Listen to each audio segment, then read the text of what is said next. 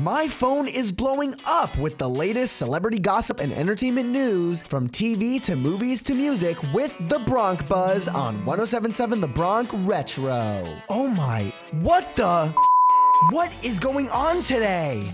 Hi, it's Kaleigh Muhs with the Bronc Buzz on 107.7 The Bronc Retro. In a recent TikTok live, singer Selena Gomez has announced that she will be taking a break from social media. Here's a clip from the live. I'm very happy.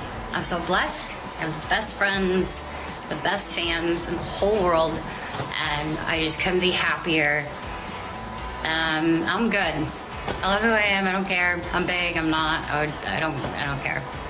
I love who I am. And yeah, I'm gonna be taking a second from social media because this is a little silly.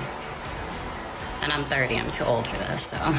It is unclear what specifically has caused her to take a break, and most speculate that it is due to rumors of Hailey Bieber and Kylie Jenner poking fun of Selena's eyebrows. Succession showrunner and creator Jesse Armstrong has announced that season 4 of the show will be its last. Armstrong admits that the show was never supposed to go on forever, saying, "The end has always been kind of present in my mind. From season 2, I've been trying to think, is it the next one or the one after that, or is it that one after that?" Succession season 4 will be streaming on HBO Max March 26th. As a Stephen King's clown novel It was not scary enough in the 2 movie adaptations, director Andy Muschietti's prequel will probably top it. Stephen King has commented on the idea of the story, saying, "I'm excited that the story of Derry, Maine's most haunted city, is continuing, and I'm glad Andy Muschietti is going to be overseeing the frightening festivities, along with the brain trust, including his talented sister Barbara." The prequel series is titled Welcome to Derry and will be streaming on HBO Max. It has been in development since March 2022, but has no official release date. This was Kaleigh Muhs with today's Bronc Buzz. The